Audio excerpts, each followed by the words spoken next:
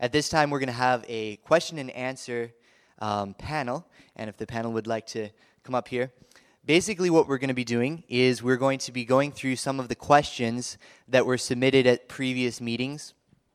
Doug Batchelor did not have time to answer all of them, and so we will be trying to answer as many as we can this morning. Now, just something I want you guys to realize, the panel does not know what the questions are, and so have mercy on them. They're going to do an amazing job, but they don't know what the questions are. So let's see what we can do. First, if I could just have each of you introduce yourselves, your name, where you're from, what you do, that kind of stuff. My name is Michael Hasel. I teach here in the School of Religion at Southern Adventist University, and I'm a co-faculty sponsor of GYC Southeast. Also serve on the board of directors of GYC, and love this movement and love young people. Amen. My name is Taylor Hinkle, and I'm a pastor in Michigan, currently serving at Great Lakes Academy as chaplain Bible teacher. I also serve as the general vice president for GYC and work with Dr. Hasel on the board of GYC. My name is Casper. I work with Unseen Media Group, and our burden is to equip young people to reach young people through media and personal ministry and evangelism. I'm Julie Meier. I'm from Southern California. I'm a nursing student here at Southern, and I love studying the Bible. Hello, my name is Kyle Griffith. I'm a pre-med student here at Southern. I'm from Southern California, and I'm not as cool as the rest of these people. I don't know. Well, as you can see, we have a variety of people on our panel this morning, both students, faculty, pastors, whatnot. So the first question that I'm going to ask this morning was sent in last night. It says, after an altar call, how do I prevent myself from losing the conviction that brought me to respond to the call? So in other words, we feel a lot of umph, as it were, when there's an altar call. We want to give our lives to Christ, but often we find that dwindles over time. How do we prevent that from happening? How do we stay on fire? I remember standing for many appeals, and one of the most vivid altar calls in my life was a group of friends and I were at a week of prayer, and at the end, all of our friends went up for the appeal, and my friends were drug users and drug dealers and things at that time. And I remember seeing them go forward, and they're crying, and I thought, man, praise the Lord, something's actually going to happen. And I remember after that time, we were walking out into the parking lot, and my friend said, hey, do you want to smoke the joint now or later? And it was really confusing to me, wait, we just stood for an appeal. How do you actually go back to just a life of sin after this? But I think the question is pointing out the problem that's the reality for most people, is that usually when you stand for an appeal, what happens after that? There's two things that I think make a large difference. Number one is, why did you make that decision in the first place? It was usually because of an increased amount of time in the Word of God. The preacher was preaching from the Word of God, and as you're hearing the Word of God spoken, you're inspired. And as you're praying at the time of commitment, you realize this is what's going to keep you. So if you want to continue a decision that's spiritual, why don't you keep doing the things that led you to that decision, like reading the Bible, praying, and sharing your faith. And I think that's exactly what Paul is talking about. If you have your Bibles, in Philippians chapter 2, Paul is talking to a group of people who made a decision at his altar call, and then he left, and he was not able to be with them anymore, and he hears that they start in selfishness and all of these things. And you can look throughout that this church has started to become disrupted with this unity. But if you notice, Philippians chapter 2, verses 1 through 11, is Paul focusing on Jesus and what Jesus has done for them and Jesus' sacrifice for them. And immediately in verse 12, he says, therefore, my beloved brethren. In other words, because of what Jesus has done for you, as you have always obeyed, not as in my presence only, but now much more in my absence, work out your own salvation with fear and trembling. In other words, Paul's saying, hey, I want you to understand something. Your obedience is not based upon the preacher being there or being at the week of prayer that led you to the decision or the GYC event or whatever it might be, but it's the therefore that it's based upon, and that's Jesus and the sacrifice that he's made for you. And unless we're daily thinking about that, our decisions are like ropes of sand and will easily erode away. And I think when we recognize that and we take personal responsibility that Dr. Hasel or any other person can't save me, but only Jesus can save me, and then I need to work out my own salvation, and I'm not talking about legalism here, but just taking responsibility. And then he gives us hope in verse 13 for those who are discouraged after that message. He says, "For it's God who works in you, both to will and to do of his good pleasure." In other words, no one can save you except the choice that you make yourself. I mean, Jesus saves you, don't get confused. But no one can cause you to come into a saving relationship unless you make that decision. But it's God who's going to empower you to do that. Amen. Some of the best advice I got was from Taj Pakleb at ASI this year. I said, I'm going through this process of like more people knowing who I am. It kind of freaks me out. What's your advice? And he told me the story of the man in John chapter 5. He didn't answer my question. He told me a story which answered my question, which is relevant to this. He says, when Jesus comes up to the man in John chapter 5, he asks him, "Do you want to be made well?" And then he gives him a command. He says, "Rise, take up your mat, and walk." And he says, two of those things make sense to me. One of them doesn't. Rising makes sense. Walking makes sense. But what's with the mat? Like the mat is just this reminder of 38 years of rejection, abandonment, of just loss, of failure, everything you can imagine. And he says, why does he tell him to take the mat? But that's precisely the point. It's a reminder of where he was. And he says what Jesus is basically telling this man is to not forget where he came from. That not only is he restoring him, but he's also giving him the charge to not remember what you've left. And I think when you make a decision at the altar, what you're really saying is, I want something better than I currently have. And one of the ways in which you can keep from backsliding from that decision is continually reminding yourself of what it is that God has delivered you from and what he's called you to. And so I would recommend, first of all, that you document your decision. This was actually mentioned at GYC. Jason Sliger mentioned this. Write that in your Bible. I made this decision on this date, and why? Write it in that moment, and remind yourself continually where you came from and where you're going. Amen. In Philippians chapter 3, Paul reminds us to forget those things which are behind. But at the same time, if you look at the life of Paul, he did not completely forget where he had come from. He talks about the fact that he used to persecute Christians. He used to do all these terrible things. And so his focus was not on his past, but there was a realization that God brought me from there to here, and from that he could find hope. Amen. Thank you, Pastor Casper. Anyone else? I would just say don't give up. I know I've already spoken long to this, but it's just a burden on my heart because of the multiple decisions that I made and the struggles that I had with sin. It's often discouraging when you realize that you're falling after you've made this commitment. Mm-hmm. But I would say that Jesus is faithful. Philippians chapter 1, verse 6 talks about that Jesus will finish the work that he starts in you. In other words, the only reason you responded to that appeal is because the Holy Spirit got through to your heart and you stood up. It wasn't a selfish motivation type of thing, and you might question your motives later, but really the reality is that Jesus was the one causing you to make that decision. And if he led you to make that decision whenever it was, then he's going to be faithful to carry it out and complete that work in your life. And so don't give up. Pursue God as much as you were pursuing the world before that decision. And I believe that as we spend time in the Word of God and as we spend time in prayer, the Lord is going to do amazing things that we wouldn't even have imagined. Amen. The story of the disciples always brought courage to me because they had spent 3 years with Jesus. And then when Jesus went to be crucified, Jesus said, "Watch and pray lest you enter into temptation." They failed to do so. They fell and failed miserably. But did Jesus reject them? No. He said, "Meet me in Galilee." And so I think that's so encouraging. Don't give up. We will make mistakes. We will fall. But continue pressing on toward the prize. Okay, our next question is more of a question that deals with theodicy, I guess you could say. The questioner said, "I'm a fourth-generation Seventh-day Adventist, but I'm struggling with the question of why does God allow his faithful people to suffer?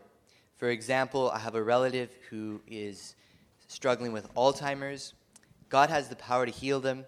Why doesn't he? Why does he remove his love?" So we see a person here who's really struggling with how is God loving in this situation? How is God permitting this terrible thing to come upon my family member who is faithful to him. I've been faithful to God. What is this all about? That's always the big questions that we wrestle with, and suffering is such a huge part of our lives because we live in a sinful world. I'm just going to tell a personal story and how God helped me through this personal story. And there are many passages we can go to. You find throughout Scripture there is no one almost in Scripture that hasn't gone through terrible suffering. From Joseph, who nothing negative is said about, but is thrown into a dungeon and is in a dungeon for a long time before God lifts him out of that and puts him in the place that he's prepared him for. I remember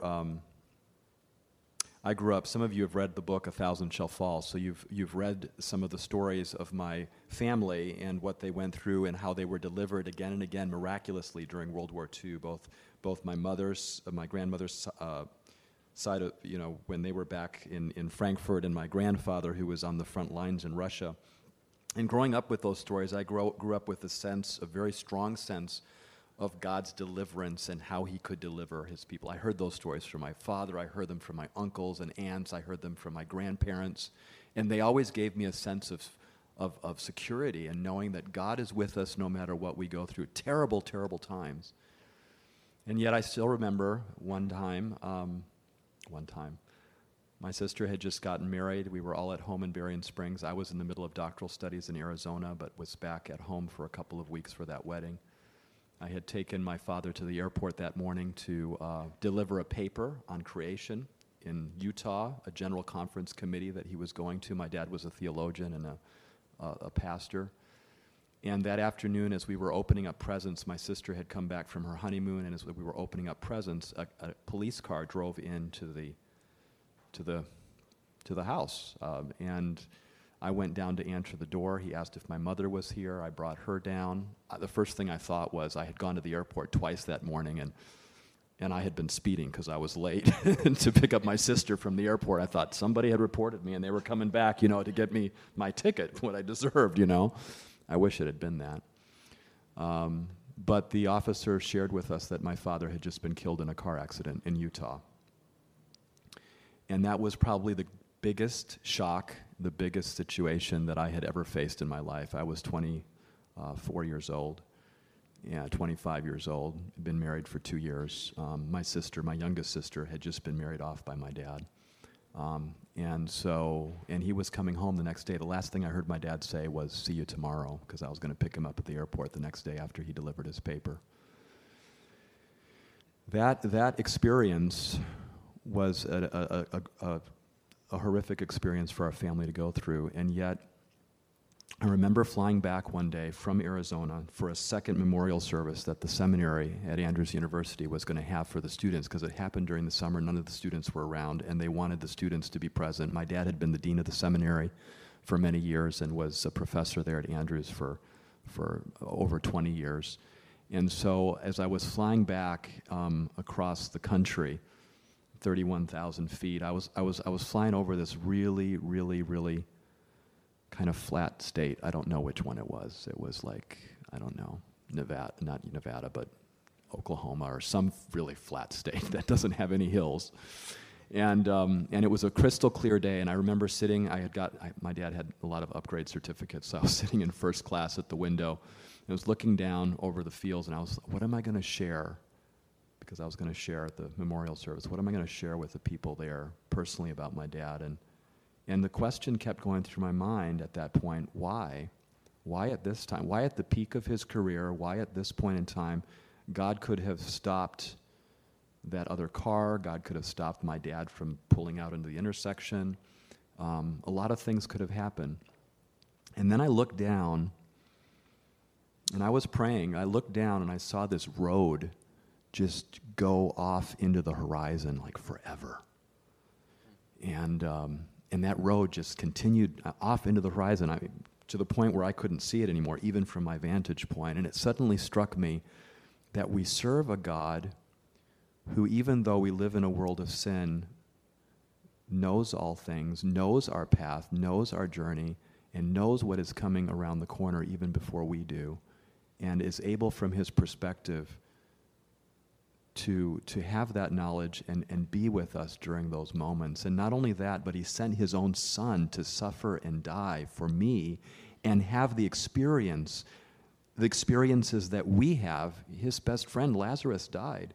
To have the experiences that we have so that he can fully understand what we go through every day here in this sinful world.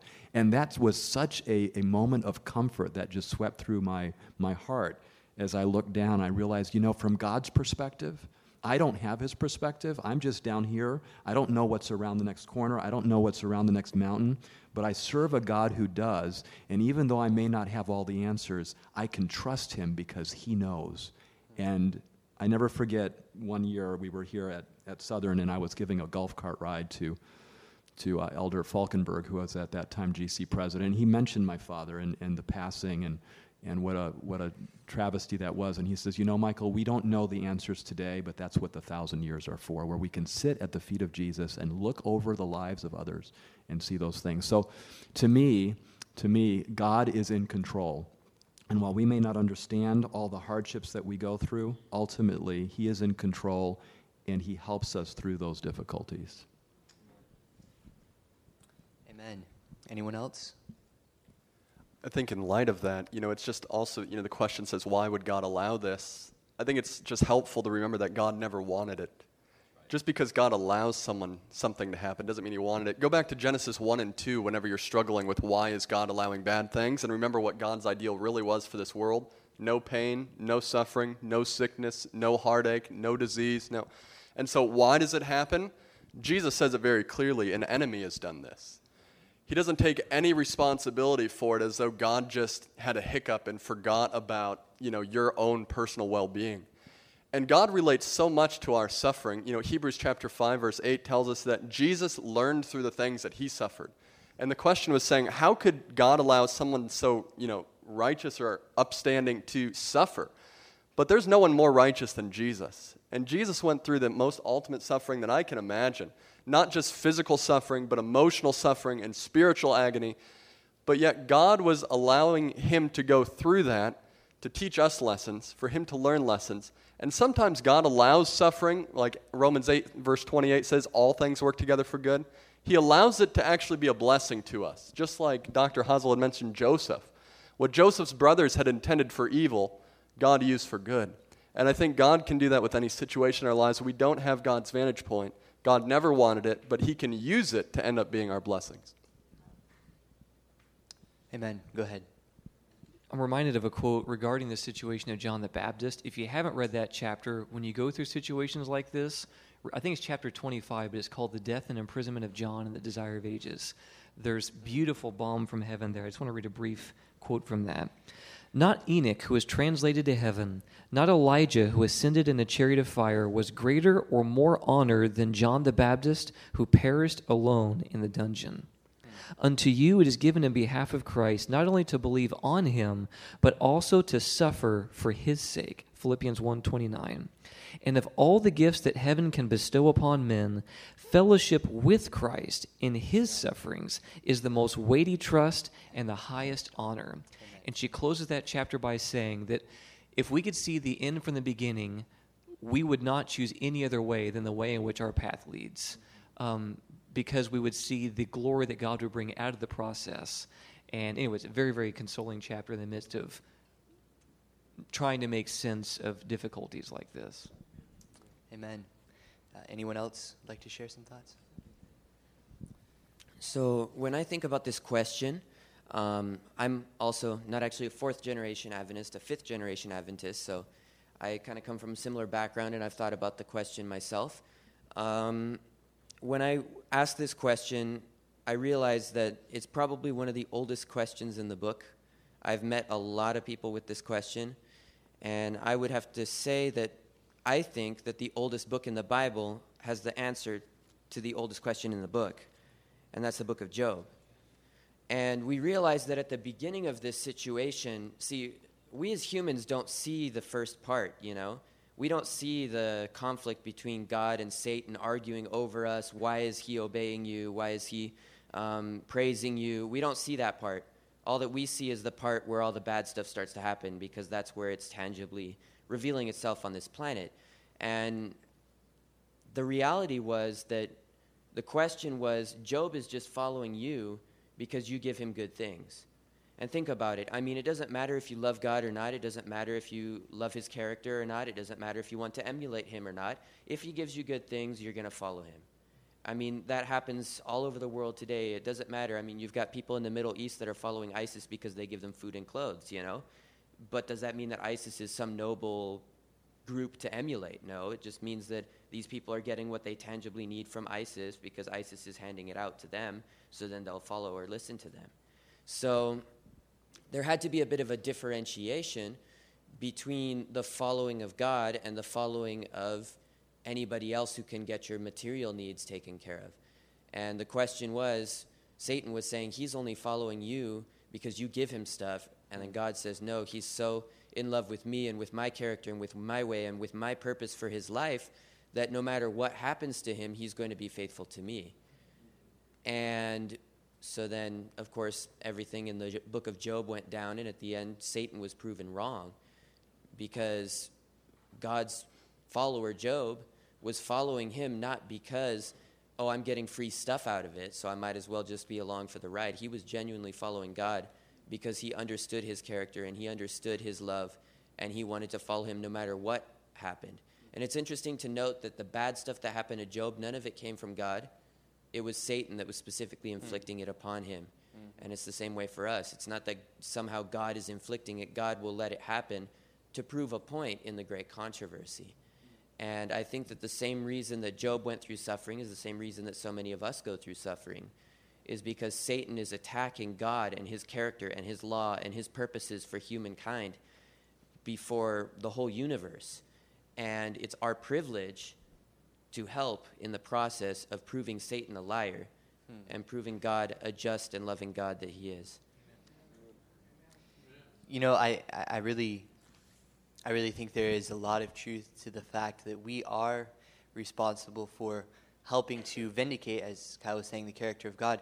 But even beyond that, there's an aspect of this that I think we often overlook, and that is the fact that God cannot and will not override free choice. We see that in the beginning. He allowed Satan to choose the way he wanted to go. He allowed Adam and Eve to choose the way that they wanted to go.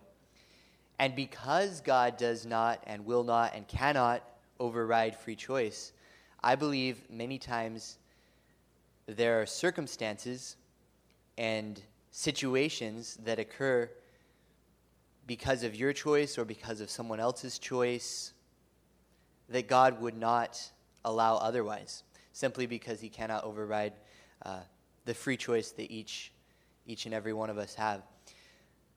So I think it's a very good question. It's a very deep question. I personally resonate with whoever asked this question, the reference to Alzheimer's, because my grandmother actually had Alzheimer's, and she ended up wandering off into the woods about 8 miles away from where we lived, and we found her body 3 months later. So I can completely resonate with whoever asked this question.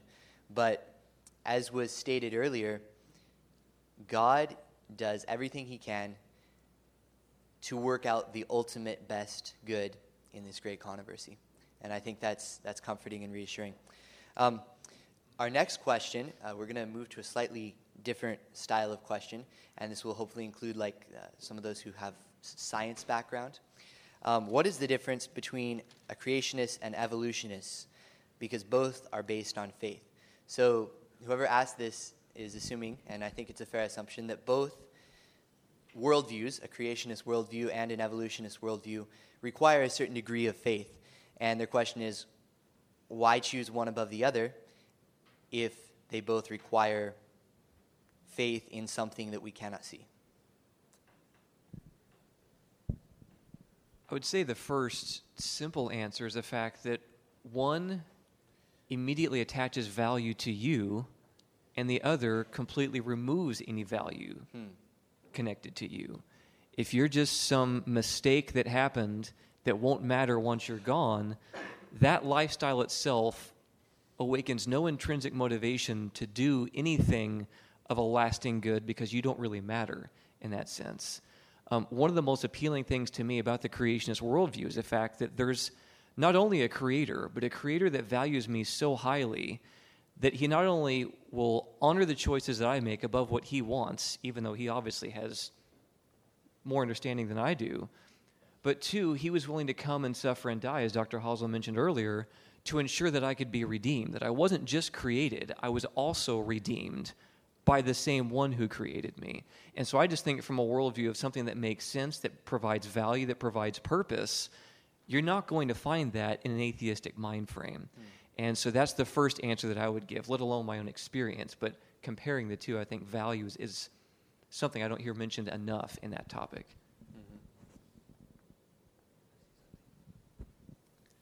So I've thought about this question a lot too, because I'm a science major, so I've dialogued with a lot of different scientists, and some are creationists, some are evolutionists, and just purely looking at the facts, we know that both sides readily admit that there are gaps in the theory. There are things we don't know. On the Christian side, God hasn't come down and physically revealed himself to us and proved that he exists. But then on the evolutionist side, there's a lot of gaps, missing links, various other quirks and issues with the theory that don't always add up. And that's to be expected with anything that's scientific, because we don't know everything. There's always going to be spaces where there's stuff we don't understand. And that being said, what's better about creation, or what's better about evolution? Of course, creation maybe makes you feel more valuable, and that's a good thing. But specifically looking at the facts, the reason that I came to be as strong of a believer of creation that I am is not so much by looking at the scientific evidence, although that's definitely part of it. There's a lot of scientific evidence in support of it. More than anything, it's actually come from looking at the Bible and evidence for its validity. Because if we accept the Bible, then we have to accept creation. Amen. There is no other option. I don't care who tells you that there is another option. Amen. If you accept the Bible, you have to accept creation. The Hebrew is very clear, as Dr. Hasel taught me in his Hebrew class. So, if we're going to accept the Bible, we have to have a good reason for doing so. Why do we accept the Bible? Well, we've got a lot of beautiful things called predictive prophecies in the Bible that are extremely accurate and extremely powerful.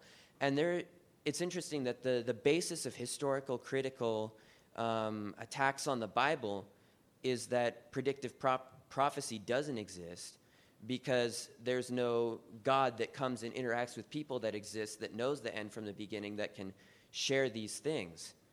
So as soon as you find that there is actually evidence for predictive prophecy, that Daniel predicted things hundreds of years before they happened, that Revelation predicted hundreds of things hundreds of years before they happened, it makes you realize there's something valid about the Bible, that it holds up under scientific investigation. When you compare Scripture with Scripture, the Protestant way, you realize that there's something really credible about the Bible. And when you make that decision that there's something really credible about the Bible, you're led to the decision that there's something very credible about creation.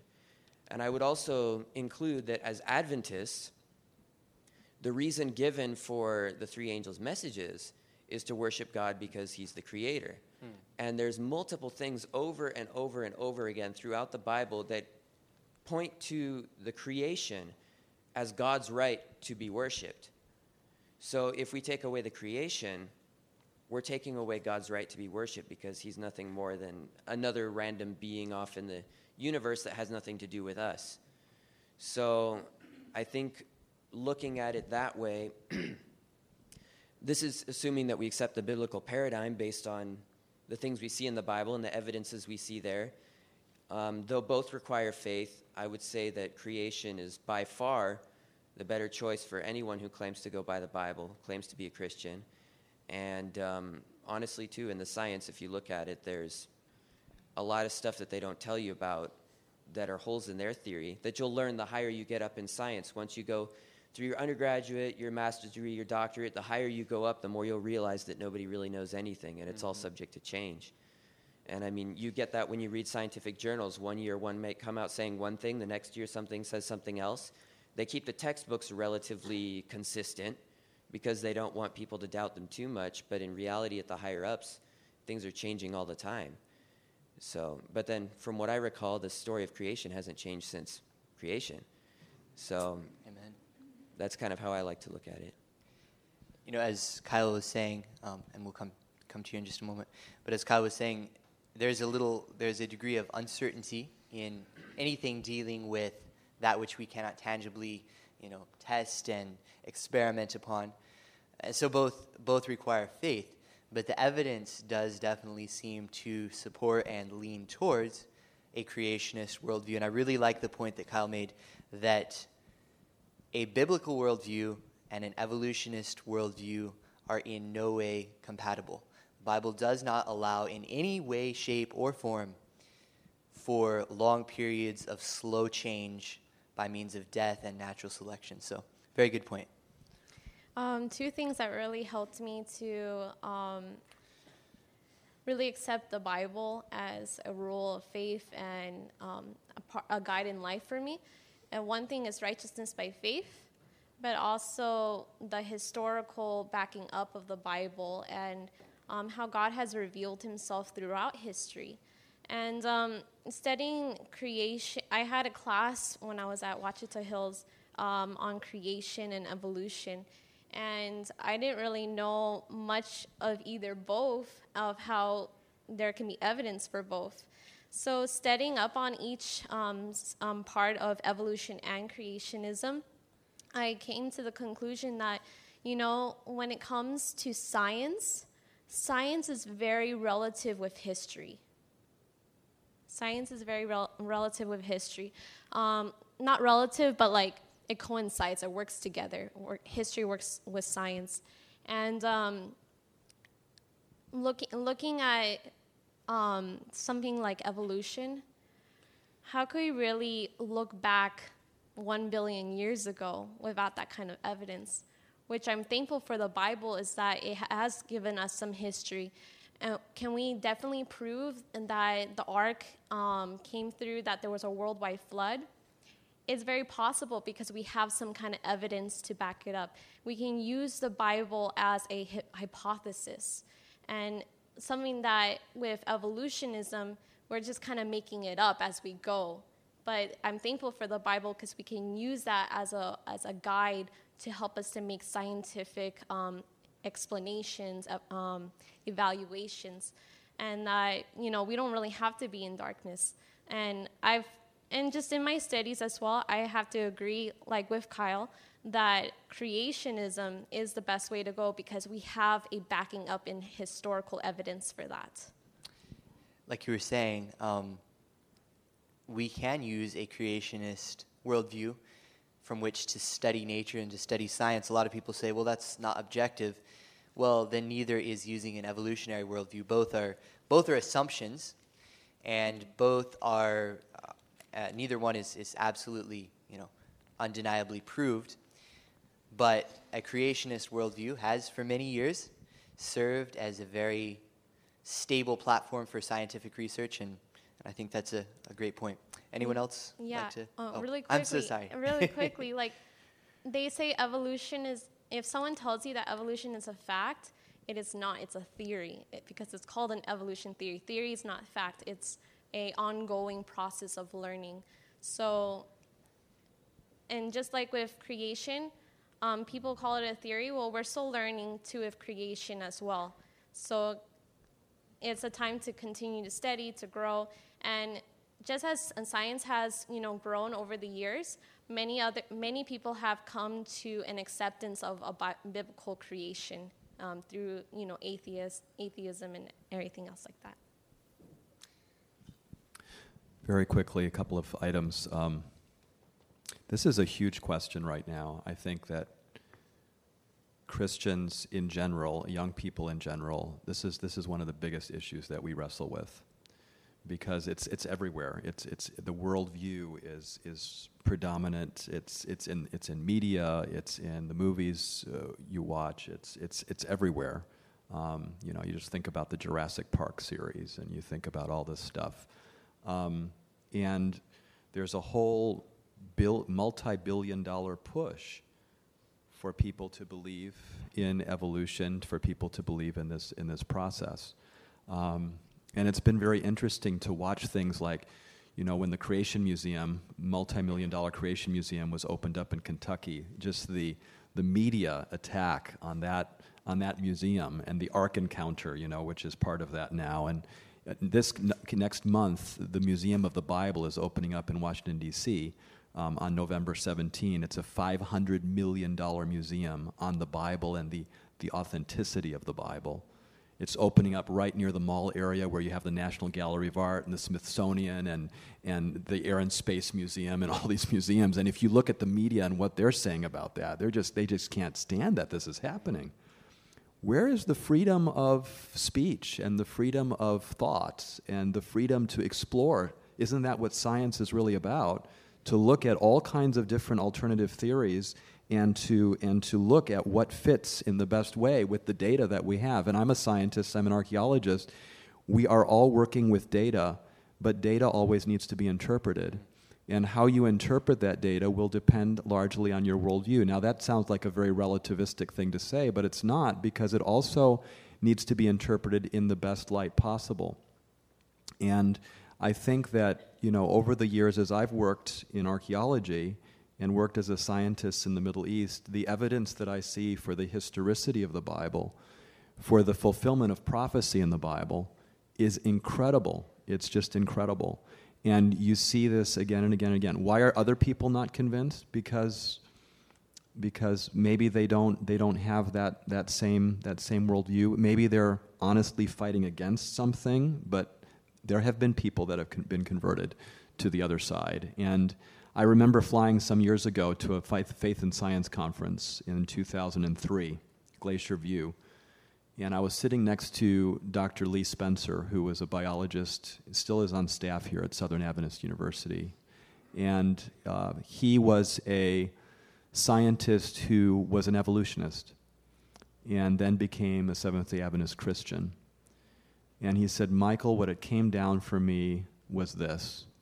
Either what God wrote with his own finger in the fourth commandment was true, that the seventh-day Sabbath was based on a literal seven-day creation, or God is a liar, and I have to give all of that up. He says, that was what it came down to me. And he says, as a scientist, I made a decision to follow God and his word.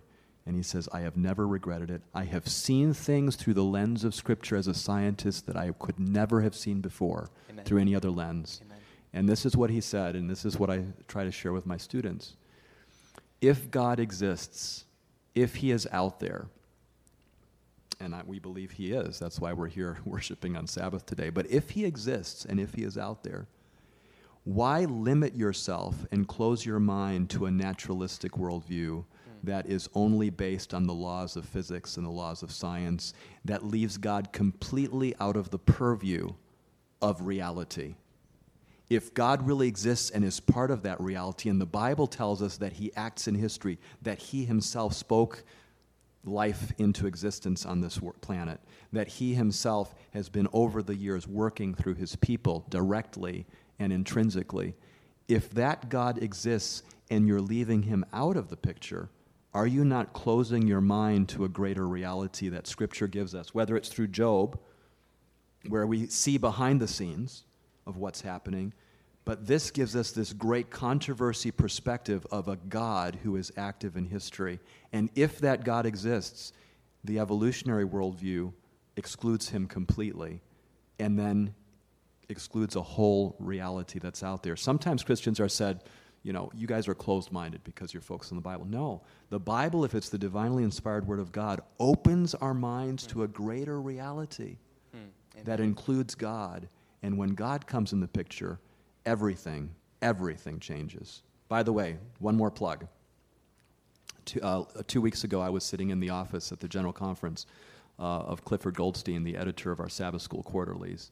And I was in his office, I think, for an hour and a half, and we were discussing some of these issues. When you get into Cliff Goldstein's office, you don't get out very easily. He loves to talk, and he loves to share things. And so he's just finished a book, by the way, on evolution, which he has worked on for 3 years. and it's just been published by Pacific Press, and it goes into the philosophy behind evolution, and he is convinced, and he loves studying philosophy.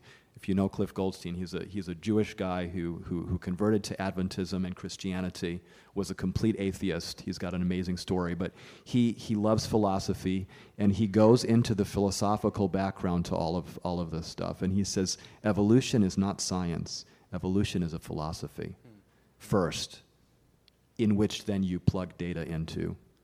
Creationism and biblical Christianity is a philosophy as well, but it's more than that. It's a theology with God at the center. And when you plug the data into that, you come up with different conclusions.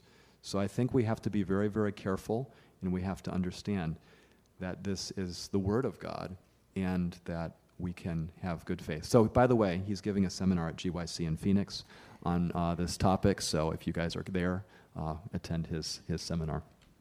Amen. We will ask just one more question to close, and I know our time is very short. This last question is, how is it possible to stand for Christ and have a close relationship with him when no one else around me is making that same stand? So when I feel like I am the only one, who's making this stand, this commitment, this decision for Christ, there's no one to support me, how do I not only make that stand, but stay firm and rooted, as it were, in that stand? Something that was helpful for me, when you see the life of Shadrach, Meshach, and Abednego, when you see them standing on the plain of Dura, you just wonder, how did those guys muster the guts to all of a sudden that one day stand for Jesus? And what I came to better understand, when you read Patriarchs and Prophets and Kings, it kind of gives some additional insight, but it wasn't that they just all of a sudden decided to be faithful for God one day. It was their day-to-day decisions of fidelity that made them into a person who would stand then. Does that make sense? And so they didn't just, and neither did Daniel, they didn't just magically become someone different. They seemed to have placed a higher value on their day-to-day decisions maybe than we do. And that by honoring each decision you have to God, whether it be the things that you eat, right, the things that you say, the things that you think, by beginning a process of willfully and intentionally making decisions for Jesus, one step at a time, you're building a revenue of faithfulness. You're building like this resume, if you will. You're building this track record, this muscle memory, these neurological pathways that train you to be someone who just knows to stand for Jesus with any decision that comes your way. Does that make sense? I would start with making your individual decisions rightly by understanding the value of your individual decisions. And so when you first come to see your need of Jesus, start there. Make that stand, make that decision, and give him each decision that you have. And I've found that it makes the next decision easier. Saying yes is the first part. Continually saying yes is the next, would be the first recommendation I would give. Amen. That's a very, very good answer. Not only does what D. Casper said apply to the Christian life, we see it applying in almost every other area of life as well. When you are being trained to interact under a stressful situation, whatever it may be in the medical field, whatever, if you're a musician, you learn to do what you do over and over and over again to where it's second nature. I play violin, and I'm not an expert by any means at violin, but I enjoy it. And when I first started playing, I had to, really think about playing. I had to look at my fingers, all that stuff. But now, I don't even have to think about playing. I can, hold a conversation while I'm playing, although that's kind of hard because your, chin rest is, on the violin. But the point is, it becomes second nature. And so as D. Casper was sharing, it is the same possibility that we have in our Christian life. We can become so used to and in the habit of surrendering to God and standing for what we know is right, that when a intense or trying situation comes, our natural response is to choose the right. Anyone else? I just think the question of how can we stand when no one else is the reality is we can't. I mean, how do any of us become faithful to God on our own? There's absolutely nothing that we possess as humans that gives us moral stamina or the ability to stand up for what's right or to follow God. And I just remember when I was first coming through the experience, I shared with you the decision that my friends and I went forward to, and they went back out smoking a joint in the parking lot. And these are the types of friends that I was surrounded with continually, and these were my peers, and that was normal life to me. Running from the police and using drugs was like all that I knew from people. And so when I started thinking, man, I need to surrender my life to God, I thought, where does the support come from? And I realized a lesson that I think is really valuable, that my support doesn't come from anyone that I can see. But just like Paul was saying when we were reading through Philippians, is that my support to be obedient to the Lord comes from the Lord himself. And I can't be faithful to God. I mean, I knew the addictions I was struggling with. I knew the problems that I had in my own life, and I was messed up, and there was no way I was going to stand for right, even if I was surrounded by 1,000 others who were doing it.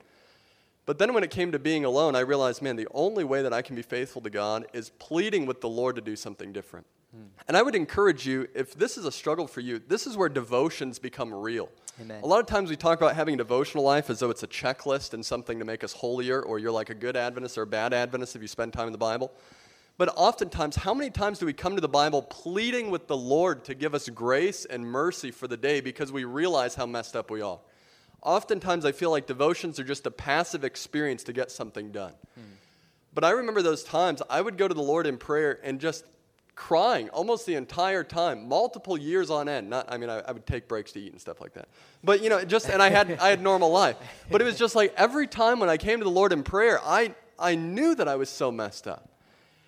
And I think if we were to seek God like that every day, what difference would be in our lives? And I'm thinking back now, as it's been 10 years since that experience happened, there's this complex where we start to become comfortable and think that we don't need to be as dependent upon God. But I need to be just as dependent upon God today as I was 10 years ago coming out of drug addiction. Amen. And I think the reality is if we sought God and we prayed and we studied our Bible like we actually needed it, not like we had to, that we would realize that we're partnering with a God who knows no failure. Amen. That God's never messed up and let anyone down. And that's the greatest support you can ever have in life. Amen. Amen. Amen. Any other closing thoughts? So, with respect to the question on how do you stand if you're the only one? Now, I think part of it might have to do with our fundamental understanding of what it means to be a Christian and what your purpose is.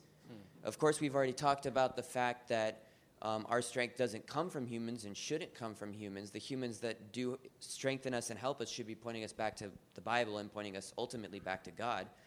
But even aside from that, what are we told to do? Of course, pray and read our Bible. But there's one other thing, and that's to witness. And if we find ourselves as the only one, instead of feeling discouraged, no one's here to help me, no one's here to support me, realize, yes, there is, it's God. And I have a job to do to Amen. reach these other people if I'm the Amen. only one. Because if we start thinking of ourselves more along the lines of, I'm a missionary, I'm reaching out to these people, I'm helping these people, I'm here to offer them something, as opposed to, I'm going to piggyback on their spiritual ride, then it changes the perspective completely. We're no longer the people that are, oh, Doug Batchelor's here, I'm going to leech my spiritual life off of his powerful sermons or something. It's, I'm surrounded by a bunch of students that still don't know God, and I'm going to use whatever resources I have, whether it be powerful preachers like Doug Batchelor, or whether it be nothing but my Bible and an opportunity to pray to God. Whatever it may be, I'm going to use that to reach other people, not I'm going to expect for other people to continuously give things to me. Because God has given us the power, God has given us the strength. We have so many Bible promises where God says that he'll be with us. And it's about time that we take our faith over our feelings. Amen. It has nothing to do with what we feel. It has nothing to do with what it seems like based on our emotional situation. It has everything to do with what God has promised to us, what God is doing for us and through us and offers to do through us to reach the people around us. So I think that that's kind of something that we may have lost over time in the Adventist church. It used to be, if you were the only one, it was a blessing because it's like, look at all these people I can reach. Look at all these people I can teach. Look at all these people that are going to be so excited when they hear the truth. Now we say, oh, there's no one here to support me. I don't have a powerful preacher. I don't have a local church I can go to. I don't have whatever. and then we drop off the radar, we stop going to church, we stop being Adventists just because no one's there to hold us up, when in reality, if we're the only one, it's our job to hold others up. You know, I'll come to you in just a moment.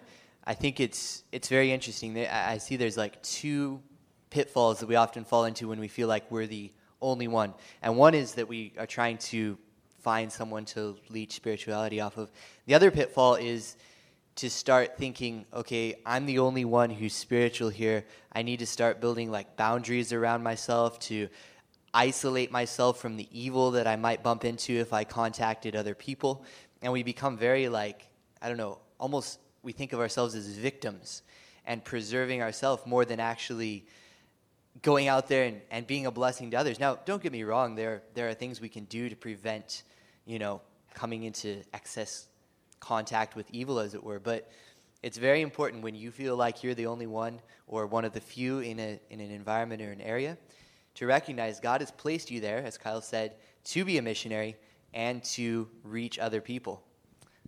I was just reminded of the story of Elijah. Like, the whole reason, we're literally told that had he stood his ground whenever he heard of the death threat of Jezebel, the second one, when he ran, that Jezebel would have been judged, that Ahab would have been converted, and the nation would have been brought to reform.